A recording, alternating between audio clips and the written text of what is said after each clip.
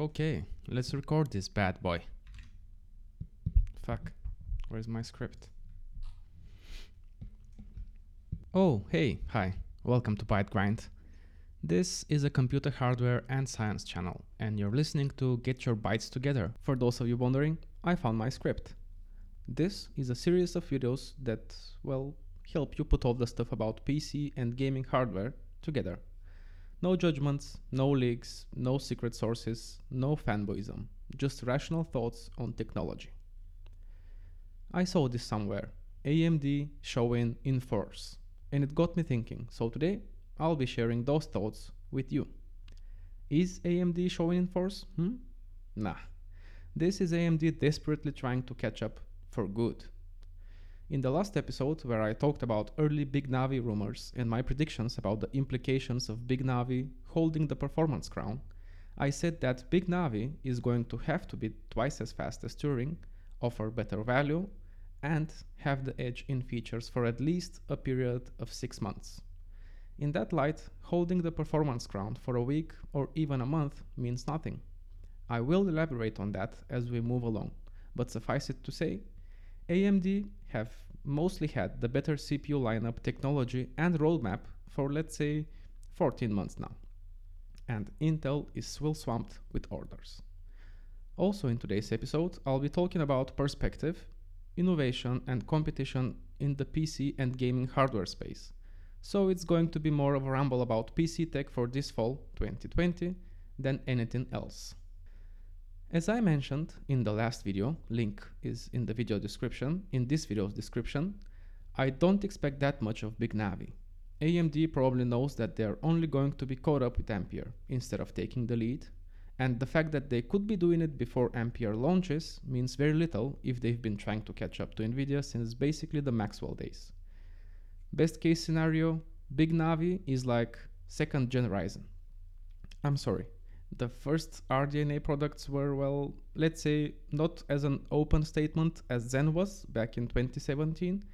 So that's why I'm saying it's the best case scenario. And that's partly because CPUs don't follow the same rules as GPUs. Look at the CPU market.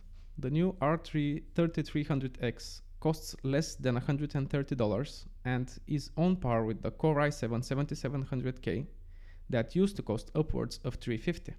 GPUs? No. GPUs are not coming down in price, so that's probably what gets AMD's juices flowing and makes their eyes, excuse the pun, shine green. So it's an entire new narrative that AMD has to change, so desperately might not be the best word to describe their efforts, but they are born out of necessity, and the strong finish to 2020 is mandatory if AMD wants to convince anyone who is not a fanboy that they are really back. And all of that just to convince people they are back. It's going to take quite a bit more in order to get general public recognition as market leaders. This is of course not by any fault of their own per se. It's just that Intel is that big and has that kind of a grip on that many markets. AMD has to prove they're not resurgent just because of Intel being asleep at the wheel for far too long, or Nvidia messing up their prices with endless greed. And it's also going to require quite a bit more than just good products, or even the best products. It's relationships with OEMs, building brand recognition, gaining trust, setting a strong foot in big data, etc. In short, it's going to take quite some time in addition to executing properly every step of the way and keeping the performance crown. It's a tall task for a resurgent company, to say the least. So, let's start off with Big Navi. Twice the performance of a 2080 Ti. Is it feasible? The RTX 2080 Ti is about 40% faster than the RX 5700 XT. One of the very first Big Navi performance rumors was it being twice as fast as Navi 10 XT. If that's true, it is still not going to cut it, since that's still not 2x the performance of a 2080 Ti. So let's assume the worst. Big Navi is only 2x the performance of the RX 5700 XT. So that's assumption 1. And assumption 2 concerns pricing. Let's look at RTG's approach to mobile. You're getting the base Dell model with an AMD CPU plus GPU plus SmartShift for about a starting price of $879, and an equivalent Intel plus Nvidia laptop is about $1,200. That's how RTG is going to try and claw back some market share in the mobile space. So I think they're likely to undercut Nvidia in the desktop space with milder price tags as well, but there's another option, and it comes down to just how fast Big Navi actually is going to be. Look at the 5700 series.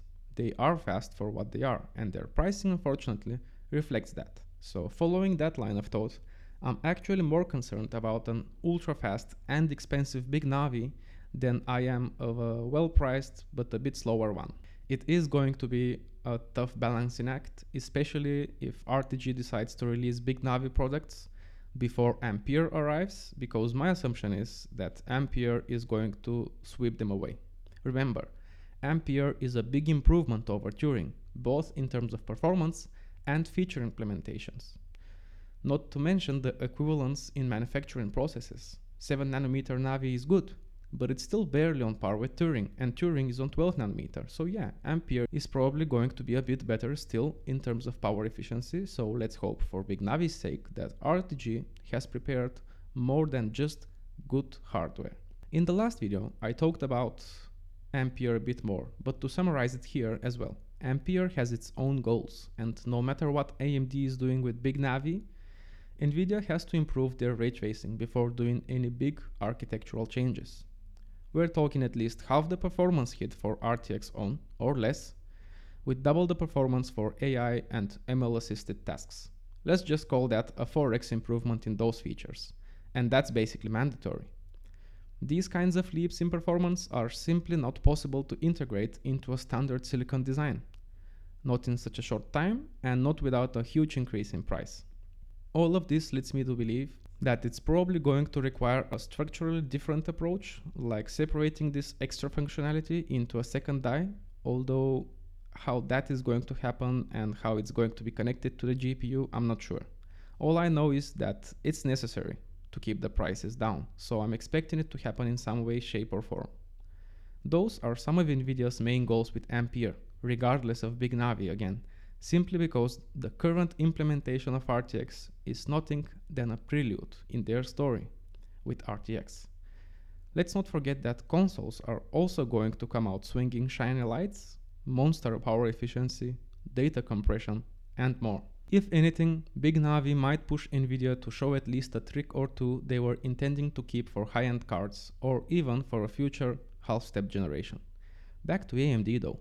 AMD needs Big Navi, consoles, and Zen 3 out, all at the same time. I know it's an execution-heavy game plan, but this is their chance. Consoles mean sales and marketing are going to be through the roof for a while, and they have to ride that wave and look strong while doing it. That's where the whole AMD is the new market leader narrative comes into play.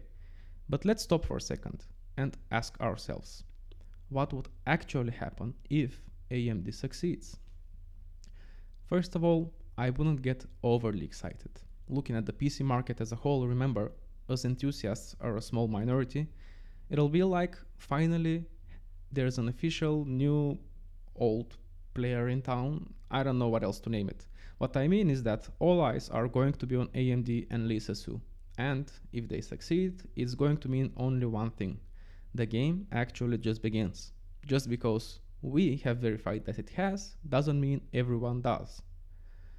Mindshare is only the first step, but it is the first step. And it's a difficult one for AMD simply because they don't have the marketing budget their competitors have. We'll get to see just how much Intel is affected and not just leaked internal slides talking about AMD being resurgent or about financial horsepower. We'll get to see if Intel can still pull off their crazy under tactics. We'll see if they'll decide to join up with Nvidia again or pick AMD for a double round robin, or maybe pull on AMD if their discrete graphics is any good.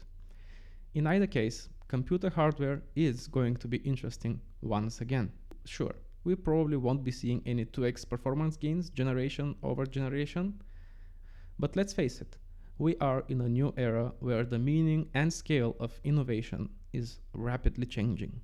Actually, let's look at the bigger picture here and just quickly touch on the current state of innovation in the tech world. It is slowing down. And proof for that is Intel's idea of benchmarks versus impact. Intel has been in the lead uncontested for so long, and AMD has been in the catching up position. They both have a skewed perspective on what actual impact looks like. Getting PCs to the masses, improving the world of computing, making the world a no-loading place. Those are all cool goals, but this is not the bigger picture. What actual impact would look like comes down to so much more than just hardware. It's the implications. We need a, excuse the pun, quantum leap if we are to ever successfully predict the weather, simulate the universe and learn about its secrets, create actual, intelligent AI, reach photorealism, etc. 4 cores or 104. These are all minor steps. We need new materials, new types of interfaces, and data transfer ecosystems and architectures. We need a new industry that's more responsible, ethical, and sustainable. We need better competition and fairer prices. Basically, we need a new tech revolution. Sure, slimmed down substrates and IHSs or chiplet topologies are all cool and exciting. But innovation isn't just about that. It gives you goosebumps and changes your life and the lives of everyone you know. It's awe-inspiring and hard to understand at first. It's not a slick trick or a cool new toy. So, you wanna talk about impact, Bob Swan? I think you're all failing at making it big and you are too slow. If you want to switch the performance crown for the impact crown, be my guest. But don't think that it's going to happen by measuring your 10-year growth and performance improvements. Remember Moore's law? You're all running late on that, and that was just a prediction on where computing power should be at. So, where will all of this lead? Is it actually that meaningful, or are we just witnessing history repeat itself? Will AMD lead us to a better world, or are we just going to be gamers with a few more bucks to spare? I'll leave the discussion to you. I just wanted to mention my thoughts on the actual scale of the conversation and maybe help you get a deep breath of fresh, rumor-free air. Now, if you're actually interested, I have an entire new episode that I'm already working on about holdups in computing innovation, the battle between R&D and time to profit and more. So make sure you subscribe to the channel and you don't miss it. Let's move on to the more medium picture though. It's also interesting. AMD is making both CPUs and GPUs. Intel is headed the same way. And what that does is it leaves NVIDIA as the graphics specialists. Looking at Intel's history, they'll probably be all locked down, while AMD is probably going to be more open and push for open source and free access. All of this already sets up the market for fragmentation, and NVIDIA are going to have to prove themselves if they want to add their own proprietary solutions out there, so they have to work harder. AMD, on the other hand, has lots of experience with custom stuff, and not just from designing architectures for gaming consoles, which is, by the way, also a cornerstone for their mobile efforts. Their desktop is finally great, and we're also waiting to see how the upcoming Aurora supercomputer is going to execute the 1 CPU plus 4 GPUs formula, and take a look at their new Infinity architecture. Good stuff, AMD. So even if Intel do get to working high performance modern MCM GPUs first, AMD might be the ones opening up the world to a whole new heterogeneous architecture. AMD is a company that has intellectual property for almost all major computing tasks. CPUs, GPUs, interconnects for both, software development and solutions for all of it. It's a long list that speaks of products for computing boxes of all shapes and sizes, from mobile to servers. So, I ask again, can AMD lead us to a better tomorrow? Moving on to the topic of PC and gaming hardware for the fall of 2020 though. Next up, I wanted to bring up an old topic regarding AMD Radeon drivers, and let me start with discussing AMD's famous fine wine approach. While with old RTG, fine wine was mostly a result of slower driver development and some forward-looking hardware, new RTG is probably going to provide us with an entirely new meaning of their fine wine. I can already see the signs of piggybacking software capabilities across generations, and I'm only mentioning this because we'll probably see it with RDNA 2 when it arrives. It's debatable if they are doing the same on the hardware level. If Big Navi is still on 7 nanometers, we'll know we're kind of being inteled a bit. I wonder though, what would have happened if Raja Kaduri had stayed and fixed Vega? What would have happened if AMD still had their parallel compute heavy advantage in graphics and Raja was able to find a way to merge Vega's parallel computing capabilities with gaming compute needs? I mean, gaming, like everything, requires compute, but it's not entirely parallelized. It's not that it can be, it's just that the gaming industry is always in a rush, and programming is rather stale, and has been for quite some time, might I add. I still have to wonder though, is a good GPU ever going to be enough? And what makes a good card, or a good gaming architecture? Where is the balance between good hardware and good programming currently? Well, we just have to look towards where the money comes from, and big gaming money is flowing freely from gaming console sales. And a new generation of them is coming up. Anyway, Navi solves Vega's shortages by creating shorter 32 thread waves, or put more simply, instruction collections, giving it the ability to work more efficiently with smaller groups of instructions, which is actually very typical for non-parallelized workloads like gaming. It also looks a lot like NVIDIA's warps instead of waves, and their GigaThread engine instead of AMD's graphics command processor. But what happens if RTG decides to adopt more than NVIDIA's approach to gaming architectures?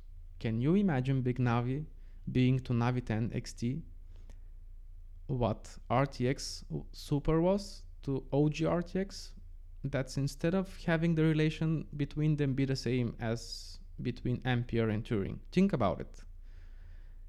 Is it really not possible for Big Navi to just be what original Navi was supposed to be in the first place? I mean, all the signs are there. Look at original Navi's launch, the pricing structure, the segmentation. You can draw many parallels to NVIDIA. And all of this is without factoring in the uncomfortable questions. How badly can AMD screw up DX12 Ultimate and ray tracing on their first generation that supports it, and then having to wait for RDNA 3 to fix everything wrong with RDNA 2? Kind of like waiting for Ampere to fix Turing's RTX. If that happens, AMD is still going to be playing catch up at least until after whatever comes after Ampere. At least AMD has the saving grace of actually making ray tracing a valid feature, but even that is by proxy, because consoles are not really AMD's. AMD are just fulfilling orders here. And this is where all my thoughts about the minimum of 6 months of holding the graphics performance crown, launching everything at the same time, and better pricing tie together. We have a new and unpredictable RTG. And I'm saying unpredictable because however much leakers pumped their chests with being right about Navi, we still lack the bigger picture. And it's almost Big Navi time, so yeah. As the market changes and situations require different responses, tech gossip girls are probably going to be relying much more heavily on sources than analysis, rendering themselves as just basically glorified leakers. Back to the topic of Navi having a more NVIDIA-like architectural logic though. Why can RTG decide to change in that way, but AMD's CPU division can't? Intel is using monolithic design for their gaming chips, right? Like NVIDIA, by separating their gaming architecture from their data center one, I'm sure the CPU division of AMD can start operating with Intel's monolithic approach, at least for their gaming chips, right? Chiplets for Threadripper and cores for days? Yes, please. By the way, who else thinks if AMD's graphics teams have a name, their CPU division should have one too, right? Let's switch gears and talk about AMD's CPU division. Let's talk about AMD CPU, shall we? I've been thinking a lot about this part, and I've decided to leave the upcoming Zen 3 out of the conversation, and it deserves an entire video just for itself. So I'd like to focus on AMD's resurgence in the mobile market, and thinking about Ryzen-powered laptops, I can't help but wonder about Apple. So let's try and discover if Ryzen will ever end up in a MacBook. Before we do that, I'd like to talk about laptop design as a whole, and since we've been talking about AMD as a market leader, we need to delve deeper into the process behind creating not just any laptop, but expensive, high-end ones. For starters, expensive laptops are usually more complex, and that requires some actual engineering and not just slapping a fragile cooler on top of some chips or changing the paint job. Since we're talking expensive, we're probably also talking fast, and fast is also usually hot.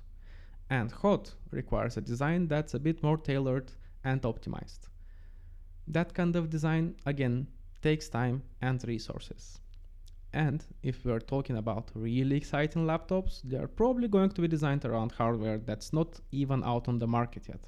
Frank Azor, chief architect of gaming solutions at AMD and co-founder of Alienware, said in an interview, link is in the video description, that AMD has been working on Ryzen 4000 mobile series for about 3 years. It's no surprise then that OEMs, keep in mind that Frank Azor has been on both sides of the story now that he works at AMD, are now starting to contact AMD about their mobile processors. That's all to the fact that Ryzen 4000 mobile has been a success. Intel, on the other hand, doesn't have that kind of problems, or at least didn't used to. They've been stuck on 14nm Skylake iterations for years now. They've had a great track record and are a very safe bet. Predictability, familiarity, and let's sugarcoat it and call it slow innovation, make Intel a safe as well as a reliable bet.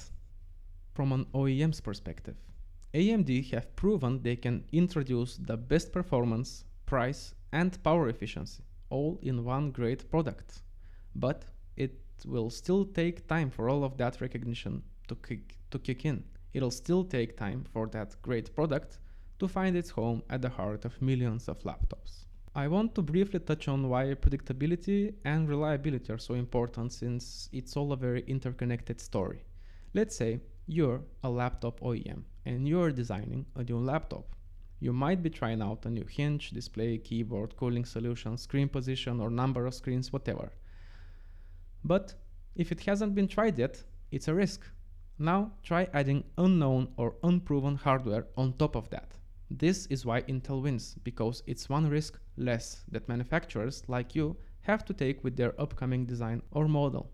This is also why I think laptops have been stagnating for a while. Ryzen is not just introducing better performance at a lower price. Customizations play a key role in ability to stay competitive and drive innovations forward. And AMD is simply great at custom and semi-custom designs. Ryzen has the potential to revitalize a market that's gone a bit stale over the last couple of years. Sales might not represent that right now, but the market speaks for itself. All of this is true not just for Windows mobile devices, but for macOS or iOS devices as well. However, dozens of OEMs designing multiple new cooling architectures and embracing everything from SmartShift to PCIe Gen 4 takes time. Factor in the innumerable hardware combinations that Windows devices bring to market, and you've got a relatively long adoption period. Sure, that period is only going to start getting shorter as more Ryzen processors arrive to market. But this requires AMD to keep on improving and innovating and keeping prices down to stay competitive, all at the same time. As AMD's partnerships with OEMs matures, the process will keep getting faster and less complicated. But again, this all takes a bunch of time. So the first question is, how can AMD save time? Windows laptops come in various shapes, sizes, and hardware combinations. macOS devices don't. They have a specific set of hardware combinations, and if anyone can fine-tune it, it's Apple partnering with AMD. Let's first take a look at the why and the how, and then we'll be able to easily assess if an all AMD Apple mobile machine, I'm not saying laptop, any kind of mobile machine, is even possible. Why is AMD plus Apple the fine-tuning paradise? Let's start with AMD. They have lots of experience in custom design. And that's easy to see with their APUs, some of which we'll be seeing in the upcoming consoles. Apple, on the other hand, has lots of experience in fine-tuning their systems, both on the hardware and software level, and they are in dire need of innovations. Oh, and let's not forget that both companies are early adopters of 7nm silicon as well.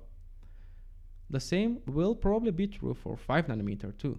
Apple is already developing and shipping their own Bionic low-power chips and are reliant on Intel for higher power ones.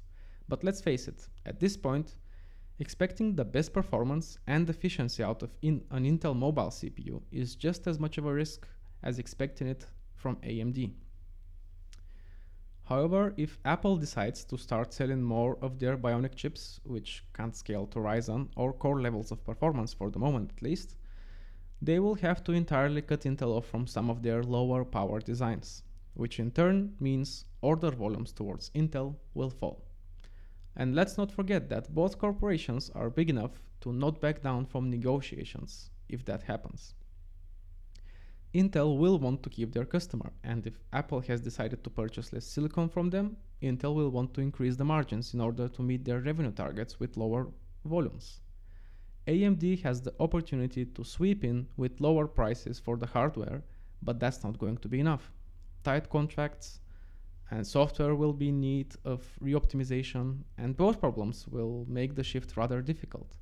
This is where AMD's experience in custom solutions kicks in. Customizations play a key role in ability Some to of the stay teething competitive issues can and be drive easily innovations offset forward on the hardware level and with custom and AMD's semi-custom custom and semi-custom designs. fixed function hardware Too, and AMD can as offer you said, solutions AMD's to all the great headaches that but come most attached to importantly, such a big shift. AMD is not just known We to be already great mentioned at it. how They've some been optimizations can be recognized negated and proven or to done be on the good hardware at level. it.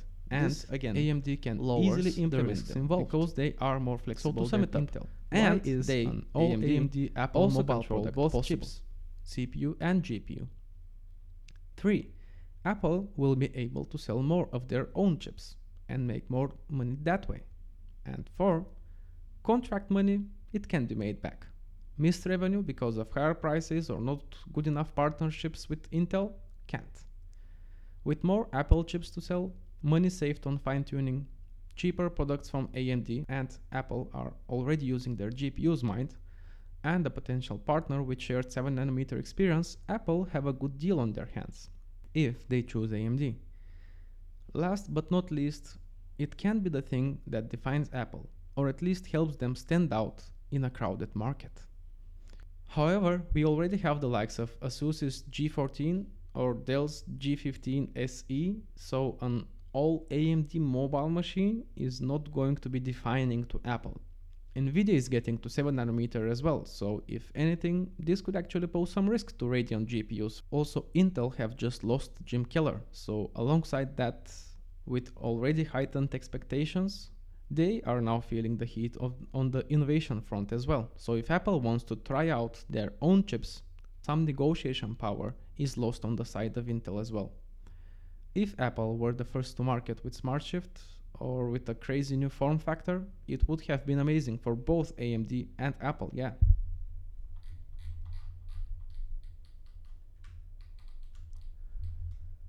But that's not what happened. What happened was AMD put their technology up for grabs, as they usually do, and in the end, that alone was enough to shatter any eventual possibilities for an all AMD Apple machine. Don't get me wrong, AMD might still end up as a replacement for Xeons, but that doesn't exactly speak volumes to me, or about big market shifts.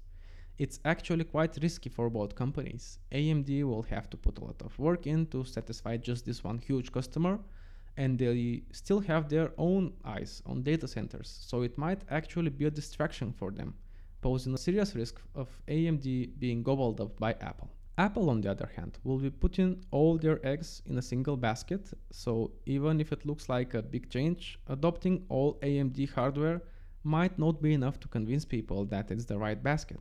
Maybe an all Apple machine is more likely. This will cut out all middlemen, greatly increase their margins, and free Apple from external factors. But let's face it, both are equally ungrounded assumptions at this point in 2020. And with that, this episode is coming to an end. Thank you all for listening, and don't forget to drop a like and a comment if you found this episode interesting. Please also consider subscribing, and I hope to catch you in the next one.